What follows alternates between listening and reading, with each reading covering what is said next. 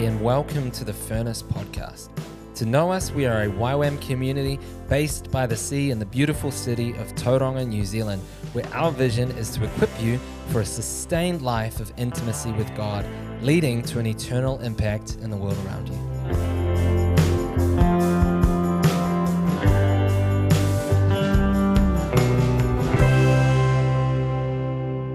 Hello, everybody, and welcome back to the Furnace Podcast. So good to have you tuning in. My name is James Dixon, and I am part of the furniture here at YWAM Furnace. I just want to so encourage you, again, as we always do, if this message has blessed your heart or is soon to bless your heart, hopefully, then please share it, like, subscribe, follow, whatever you do. Just help us get the message out. Would be awesome. Well, I'm in the studio again today with the man himself, Mr. Josh Yeoh. Good to have you on, bro. Thanks for having me. So if you are furniture here, what furniture are you? What furniture am I? I am And why? Maybe a footstool. There you go. Yeah. Because heaven is his throne And yes, James is his and footstool. James is his. I'm a landing place for the feet of the Lord. Whoa! Glory! Oh, glory. Well, Josh, mate, I love having you in the studio again. If you haven't listened to our other episode with Josh, you need to. But for those who aren't familiar with who is Mr. Josh Yeoh, Josh Yeoh is a You gonna try that again? I'm not gonna read it off the thing like I did last time. I tried reading it off the website, failed miserably. Josh is a dad, firstly, I am a dad and a husband, and also a House of Prayer planting madman. Wow. Who has planted himself over in Singapore at the moment and is just doing incredible things over there. You are soon to release an album, a little bit of a shameless plug for you on your behalf. Yeah. What is the album called? Is it called Marinara? Something It like is. that? It's And when is it about coming pizza and spaghetti and marinara. out? No, what is it actually? It's the marinara cry. It's like people who love Italian food. And it's all about. No, it's called Maranatha. Maranatha. What does Maranatha mean? It's an Aramaic word, and it's what the early church used to greet each other, and it just means that Jesus has come and Jesus is coming again. So it's a cry. The Spirit and the bride say, "Come." It's Maranatha. I said marinara. Maranatha. So for those who want to marinate in the message of Maranatha, the cry of the return of the Lord, when can they get a hold of this and how? September 15th is when it drops. You can pre-save it. Well, actually, just follow me on socials, I guess, at Yeoh, YEOHJO, or joshua.com is the website. Come on. So good. Get amongst it. Well, Josh, where are we going today, bro? We are going to be diving into a little bit of a conversation, a message that, I guess you kind of gave it away at the start by just even sharing about your marinara cry there. But this is the message. We're talking about the return of the Lord today, and it's something that I think is growing in the body of Christ. I just keep thinking of Italian food now. No. Well, we're talking about the return of Jesus, not marinara sauce. Yeah. Josh, kick us off. What began your journey of diving into this message? I've heard you teach on this before, and the reason I wanted you to teach on this podcast is because you just carry the message so well. And I just want to kind of, for the listeners to hear your journey into getting a hold of the message of Jesus' return, how that hit your heart, and why it's become so important for you today. Yeah, thanks. I think a couple of things. So one, I was that guy who would read the Bible and then stop at the book of Jude because Revelation seemed like such a scary book, right? But I think, coming into that place of where the Lord was drawing my heart in wholeheartedness and love and intimacy, I began to realize that if I truly love Jesus, then I want to love all of who he is. And I guess we're familiar with the Jesus who came as a baby in a manger, or we're familiar with Jesus of Good Friday or Easter Sunday, right? And I think that's where most of us stop, right? We love this Jesus who is, who died for our sins and stuff like that. But there's a Jesus who's coming back, and I mean he's the same person, but the reality is that we have stopped seeking that part out. And so for me, like even the book of Revelation, right? for the longest time I didn't dare to read it because I just thought it was just full of scary symbolisms. And we talked about Scary Mary, the whole like, what does it look like if you don't understand it through its right lens? And I think It was a good illustration though. What was yeah, the Scary it Mary was one? no. We talked about how like when we watch something and like it's been remixed, or we think about it in the wrong context. So like Mary Poppins being like this kids show, but someone remixed it and did like this video of like Scary Mary. It's like a horror trailer, right? But sometimes we approach the book of Revelation like that. Such a good way of We think it's a understanding horror story, but actually no, it's a story about like the king, the bridegroom, the judge who comes back and he makes the wrong things right and he gets what he paid for with his blood, and it's a glorious, epic, triumphant story of good over evil, of God like getting what he desires. And but yeah, so I think for me it was coming to realize that that first statement in the book of Revelation says is the revelation of Jesus Christ. So good. It's an unveiling of who he is, right? And if I truly love him, then I want to know who he is. I want to know what he desires. I want to know what he's gonna do. And it's funny because if we say we love him, but we want to love him on our own terms, that's not love. That's almost idolatry Yep. because we want to love a God that we create in our own image, that we're comfortable with, that's consumer friendly. But I think he's raising a generation that will love him for who he is. And I think that was my introduction So into good. it. It's like, it's love. Like if I wanted to love God like fully, I needed to know who he is. And that's why I began studying Revelation. That's why I think, that the whole like return of Jesus matters. And I guess connected to that is this thought that I heard this quote somewhere, and I use it a lot, but I can't remember who said it. But our disconnect to the return of Christ is our disconnect to the knowledge of who he really is. Meaning, the more we know him, the more we want him to return.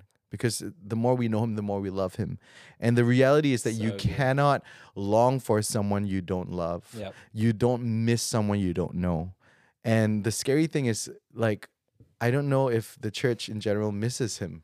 I Oof. don't know if we long for him to come back. And so that's on us, right? Do we know him like his disciples knew him, knew him, Yeah. right? Because if we're just talking to someone who lost her mom like last year, right? And she said like, I would give anything to have her back. Yeah.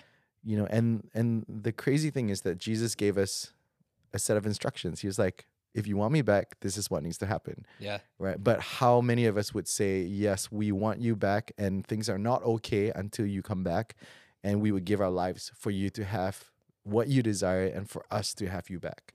And so I think that's been my journey. It's like the more I know him, the more I love him, the more I want him to return. Yeah. So good. So good, man. What was that quote again? Can you just say that again for those who, like myself, maybe glazed over and missed it? Was it the disconnect one? I think it was that our disconnect with the knowledge, our disconnect with the return of Christ is our disconnect to the knowledge of who I just butchered my own quote. It was a good attempt. It was a good attempt. Yeah. We'll find it and put it in the description Yes. below. There you go. It's good. It's good. That's so good though. That like the connection of our wanting to Yes. for him to return has got to be Is connected how much to we our know wanting him to and how know much we him. love him. Yeah. Totally. That's so important, man. So why is it such an important message for us to get a hold of, for the body of Christ? I think because John 17, right? Jesus prays, Father, I desire that they will be with me, that they would see my glory. That's those words, like it always boggles me that the God who has everything desires something. Yeah. And he desires us. He wants, like, he gave blood so that he would have a kingdom and priests. He would have a bride that is compatible to him and equally yoked to him. Come on. And so part of, I think, why it's important for us to even come into agreement and to come into understanding with all these things is because, like, that we get to give him what he desires. And I was just listening to a preacher recently where he was talking about how, like, the essence of love is, like, when you look at John 3:16, it says, for God so loved the world that he gave. So the essence of love is giving. And, like, but we look at it the other way where we're like, oh, love is like about how I feel, right? You know, I love you because you make me feel like this, and it becomes all about us. But that's actually the spirit of the age. You know, it talks in, I think, Second Timothy, where it's just like it's all about the taking. It's all about how we feel. We surround ourselves with teaching that tickles our ears, and we pick and choose what we want. But if the essence of love is giving, and we say we love Jesus as the church, right? Then what does it look like for us to give him what he desires? Come on, bro. You know, and that changes our prayer life completely, because no longer are we asking, you know, God, show us what you want for my life, but we're saying, God, show us what you want, full stop, or rather question mark, right? Show us what you want, show us what you desire. Yeah. And then when that becomes real to us and we see his desire, and it's all throughout scripture, his desire has always been to dwell with men. Like the most like the repeated statement would be, you know, that he will be our God and we will be his people. And you see it throughout scripture. We see it from Exodus, from him coming down on Mount Sinai, which was like the whole covenant of marriage to Israel, right? We see that when he comes in human form, when he becomes God with us, Emmanuel. We see that when the Holy Spirit is poured out, like he's in us, right? And we see that in Revelation 22. It's all leading up to that point where God changes his address from Father in heaven to Father on the earth. Like he wants to dwell with man, you know, and the crazy thing is that, you know, if we don't come into contact with that truth and that reality, then we don't care. You know, and can you imagine, like, if all of history leads up to this moment where God comes and dwells with us, but we're like, we have had better days. You know, I was down in the mount today, and that was so much better than that. No, like he's gonna come back to people who longs for him, people that desires him, that yearns for him, and so I think that's why it's important. Yeah, So it's what good, he bro. desires, and we respond to that. I love that. Giving God what he desires. Yeah, Yeah, which is to be with his people. yeah, And there's literally, remember someone asked me that, or I was in a class where they asked us that. What if that day, that coming day, was today? I mean, have you ever thought about that? Like that day that's coming is literally going to be a today at some point in history, in human history, where Jesus is going to put his feet on the ground in Jerusalem. Yeah. We're actually going to see God dwell with his people. Yeah. And obviously there's going to be a lot surrounding that, all the details, which maybe we'll go into in the future episodes. Really, I guess the heart of this episode is really to communicate the heart of why it's important to study these things, and why it's important for all believers, not just for the theologians. I think that's often the trap, isn't it, for a lot of people? They think, oh, I don't need to know that because I haven't gone to Bible college. I'm not a theologian. And they think often, and I used to think this too, so I can relate, that message of Jesus' return, it's so confusing, so I need some theological seminary to unpack it for me. What would you say to those who are thinking maybe, who have that mindset? Yeah, no, I think, like, even what you said earlier, you know, that what if it's today, right? And I mean, there are things that need to happen before it becomes today, but the reality is that's what it means to live with urgency. Yeah. You know, we think urgency is like the timeline and the time is now, but urgency actually has to do with reality. Like when you believe something is true and will happen, then you prepare for it. If you think it's going to rain today, it doesn't matter if it rains at 3 p.m. or 5 p.m. If you don't go home before it rains and you don't have an umbrella, you get wet, right? And so if you know it's going to rain and you live as if it's going to rain, then you prepare for it. You bring your boots, you bring your umbrella, you bring extra change of clothes or whatever you need to do. And that's the thing about the return of Christ. Like living with urgency is not that, oh, he could come now or whatever, but it's living with the reality that there is a today, there is a day that's written in heaven's calendar that only the Father knows that he will return. And that's what, I guess that's why we live with that urgency. So good, man. Yeah. And wait, what did you ask? You asked something just now, but I forgot what you said. What would you say to those who maybe have put the study of the end times, the study of return of Jesus in that category of like, oh, that's for theologians. Yeah, no, and I think like Paul talked about it. He taught the church in Thessalonica. The Bible says in 3 Sabbaths, right? So I mean, some people say that's like 3 weeks or whatever. And like if he was able to teach people all about that in that short period of time, it's meant to be part of the element. Hebrews talks about the elementary teachings, right? And part of that is the resurrection of the dead, right? And the return of Christ. And so these are basic truths that we're supposed to know. And revelation was given to uneducated people. It was given to people who were not theologians, people who did not live in ivory towers, debating whether it's pre or post or whatever. But it was people who were simple. And in fact, the thing that struck me recently, and I was listening to someone talk about it, was that and like you have a kid, I have a kid, right? And at that age, we show them, like when you borrow a book from the library and you show it to them, it's like pictures, right? It's excuse me, it's when you get older, then it's all the words and stuff. But at that age, you show them pictures. And Revelation was meant to be like that. It's entirely like images and pictures and symbols, and it's supposed to make it easy to understand, not difficult. Yeah. But we've made it so complex that we are like, oh, this means this must mean that must mean that. But it really interprets itself. It shows you what it means. And so I feel like that's to think that it's not that we can't understand it. That's not true, because it was written to simple people, and we're meant to understand it. And honestly, if we would just come before it with humility and let it say what it says, I think the problem is a lot of times we want to make it say what it's not saying. Oof. But if we would just come and say, what does it mean, instead of debating whether is this symbol, like, is this symbolic or is it literal? That's not the point, right? Like, but what does it mean? What does it say? Yeah. Because every symbol has a literal meaning, right? So it's not so much of whether it's that or that, but what is it trying to tell you, and how can I respond to it in light of what it says? So good. And we're commanded. I mean, Jesus himself, Matthew 24, he says, and I think a lot of people cop out on, well, Jesus himself said, no one knows the hour of which, talking in reference to when Jesus will come again. He says, even the Son doesn't know, even I don't know.